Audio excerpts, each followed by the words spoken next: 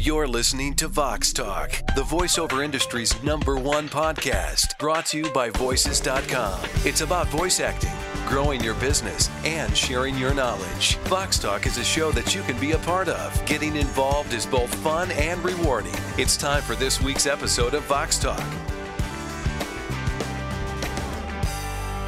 Hi, I'm Stephanie Ciccarelli. And I'm Carmi Levy. We hope you had a wonderful Easter and Passover and have recovered from all of that great food. Well, I think I'll be back to normal in a few days, Stephanie. Just ate way too much food. Well, all right then. So back to business. Now, coming up on this week's podcast, there's big news from the world of animation as Nickelodeon announces a massive new project and a name change. In Tech Talk, we'll look at the Apple Watch. It's finally available for pre-order, and it'll have more impact on the voice industry than you might have thought. And in VoxBox, we'll talk about your voice's natural comfort zone and what you need to do to make sure that you get the most out of it. But first, it's time for The Biz. The Biz, helping you grow your voiceover business. There's major change happening in the world of Nickelodeon Animation Studios. The creative force behind the Rugrats, Dora the Explorer, the Backyardigans, and Teenage Mutant Ninja Turtles is building a new headquarters in Burbank. The state-of-the-art 5-story building will allow Nickelodeon to pull together its entire family under one roof. And don't we all love to, have a family under one roof? But right now, it has 31 projects on the go across multiple sites in California. The facility will host both live action and cartoon production and will allow its creative teams to work together for the first time. Oh, that's exciting. It is, and Nickelodeon's doing some really cool stuff here. They also want the new studios to serve as something of a central hub for the entire animation industry. The space is going to be designed around the creative people who work there, kind of like an artist retreat. It'll have lecture space, a music room, and a central courtyard, all designed to inspire creativity and collaboration. That kind of sounds like other creative workspaces. I mean, ours is very similar to that. I don't want to stray too far from the topic, but of course, everyone looks at companies like Google and they look at Voices.com. They look at Facebook for the culture and what they're trying to do for their people. So I think this will only benefit Nickelodeon and it will help to spur on more creativity. I think it absolutely will. And, Apple's also making news in this space. They're building a new headquarters. They're calling it the Spaceship Campus, and it's designed with that intent in mind. Get your people together, get them to collaborate, get them to go out into the big spaces outside and do business in different ways and come up with solutions that you wouldn't otherwise be able to do in a traditional cubicle-based environment. And if you are a creative company like Nickelodeon, that space will influence that and will ultimately result in better projects.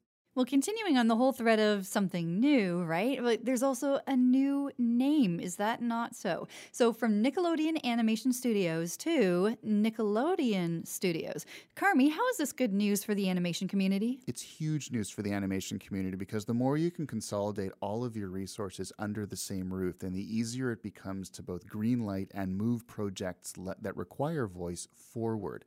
And so if you're a voice actor, voice professional, or even just a company that is involved in the space, suddenly the number of projects that are going to be going forward from Nickelodeon is going to go up.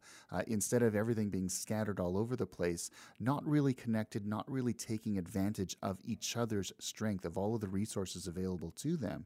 When you put them all in the same space, good things happen, it grows the industry, and that's good news for all of us. And coming up next in Tech Talk, you can now order your very own Apple Watch. Why is this so important for voice? You'll find out. Tech Talk, walking you through the technological landscape. Everyone's talking about the Apple Watch. And for good reason. It's probably the biggest product release of the year, if not in years. We've been waiting for it since Apple first gave us a sneak peek last September. But now we can actually order one for ourselves or walk into a store and try one on for size. Oh, you know where I'm headed this weekend, Stephanie. Just make sure you don't buy the $10,000 one, Carmi. Okay, I won't. I'll keep my wallet in my pocket. But seriously, what's really got me interested isn't the gold version or the dozens of different watch bands and accessories. It's the apps. And that's where things get really exciting for voice professionals. Well, why don't you tell us a little more about that? Well, over the last week or so, Apple has released details on some of the thousands of apps that are now available for the Apple Watch in the new Apple Watch store. And so, for example, Evernote lets you dictate your notes. Twitter lets you talk your tweets to it and then have those responses read back to you. And the deeper voice integration becomes into this device, because let's face it, the screen is just too small to interact with in the same way that you would, say, on your iPhone or your iPad or your larger screen device.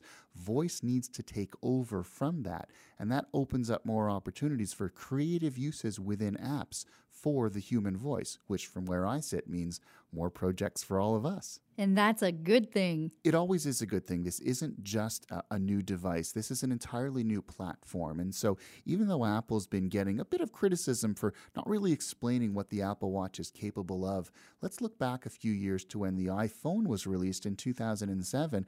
We didn't really know what it was capable of until all of those great apps became available and suddenly showed us what this phone could do. Well, the same thing's going to happen with the Apple Watch. And as a device that is driven by voice, it's up to the industry now, up to developers to create creative new applications for voice apps, for voice services.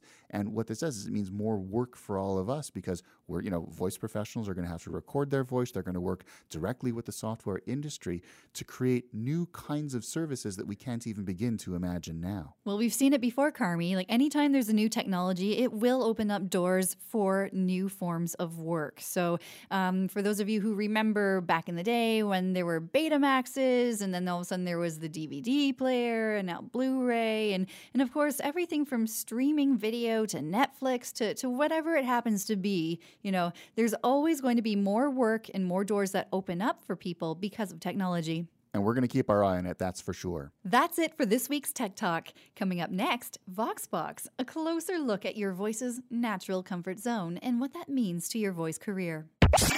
VoxBox, sharing your audio feedback.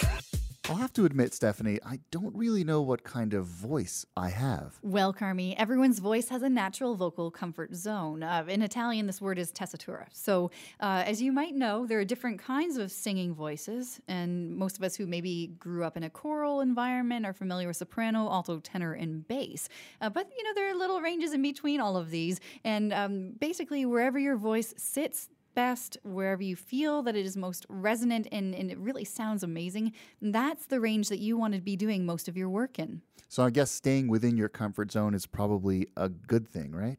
Totally. Like it's being like an athlete, right? So you would perform best when you're in your zone. And the range of your voice where you really shine is ultimately where that zone is. So what happens when you go outside of that zone? Athletes are always talking about pushing the envelope. If you're a vocal athlete, so to speak, does the same kind of logic apply? This is where it gets interesting, right? I like interesting. I know, yeah. So if you are a professional voice user, you're going to want to make sure that you are using your instrument in the way it was intended to be used. And I think that's fair to say if you're a runner, if you're someone who does, team sports, whatever it is that you're doing, a piano player even, you're going to want to make sure that you're using your instrument, be it your entire body or parts of it, like say your fingers as a pianist, to not strain yourself. Okay, so like if you can think back to a long time ago, I think it was one of the composers ages and ages ago, Robert Schumann. Actually, he was an amazing piano player. He married a piano player like Clara, his wife. They're a very musical family. But something that Robert did was he wanted to stretch his fingers, like he wanted to make them go further than they could. So he would like put splints on that like little tool. He made this tool. Ooh, that sounds and painful. Ultimately this tool crippled him. Okay. So what we want to make sure that we do is we don't end up unable to use our instruments. And so in that regard, we need to be able to just know where the boundaries are, because creativity happens within boundaries.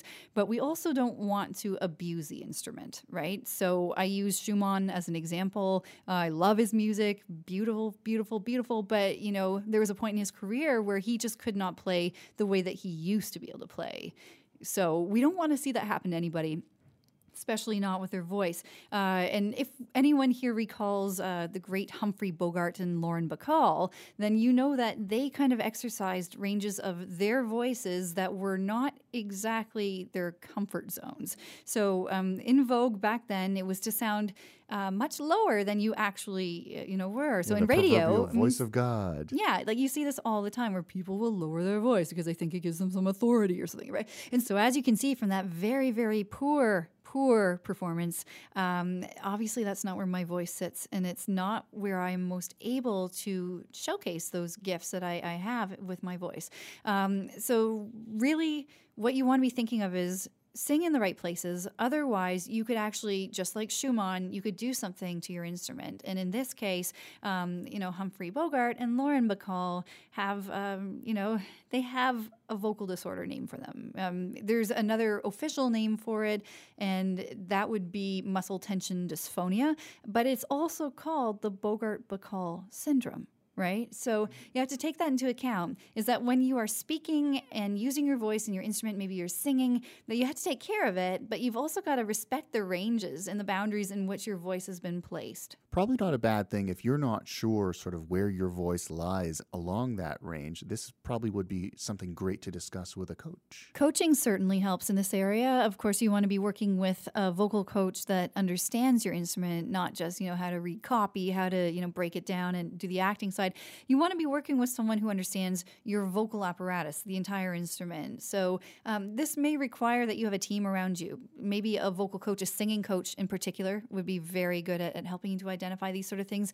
But a speech-language pathologist might also be someone that you'd look into. And of course, around a voice artist of any kind, you will have a team of professionals like an ENT, an ear, nose, throat doctor, maybe your family doctor, and possibly other people that might be involved in the process. So just remember that your instrument does have its boundaries and its limits, and it will have places where it shines. Like just last week or a couple of weeks ago when I was in New York, I happened to see an opera, and I think that this illustrates the point quite beautifully. The singer that I saw, it was Placido Domingo, and of course he's one of the three tenors. Yes. Yeah. So anyway, when I saw that, oh my goodness, there's an opportunity to go and see him. Obviously, I'd grown up kind of listening to him and Pavarotti and Carreras as well. But, just to see him in person was an amazing thing.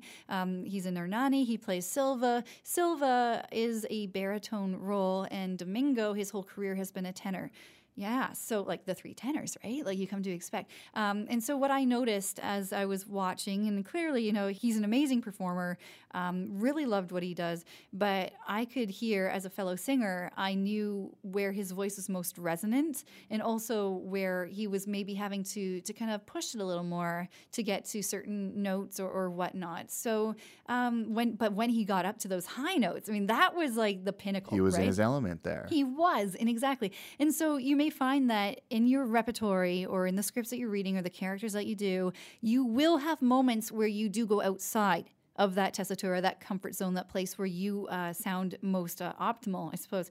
But don't always live in those places because it doesn't showcase your instrument well. It also may hurt you, frankly. Like it might hurt to do that.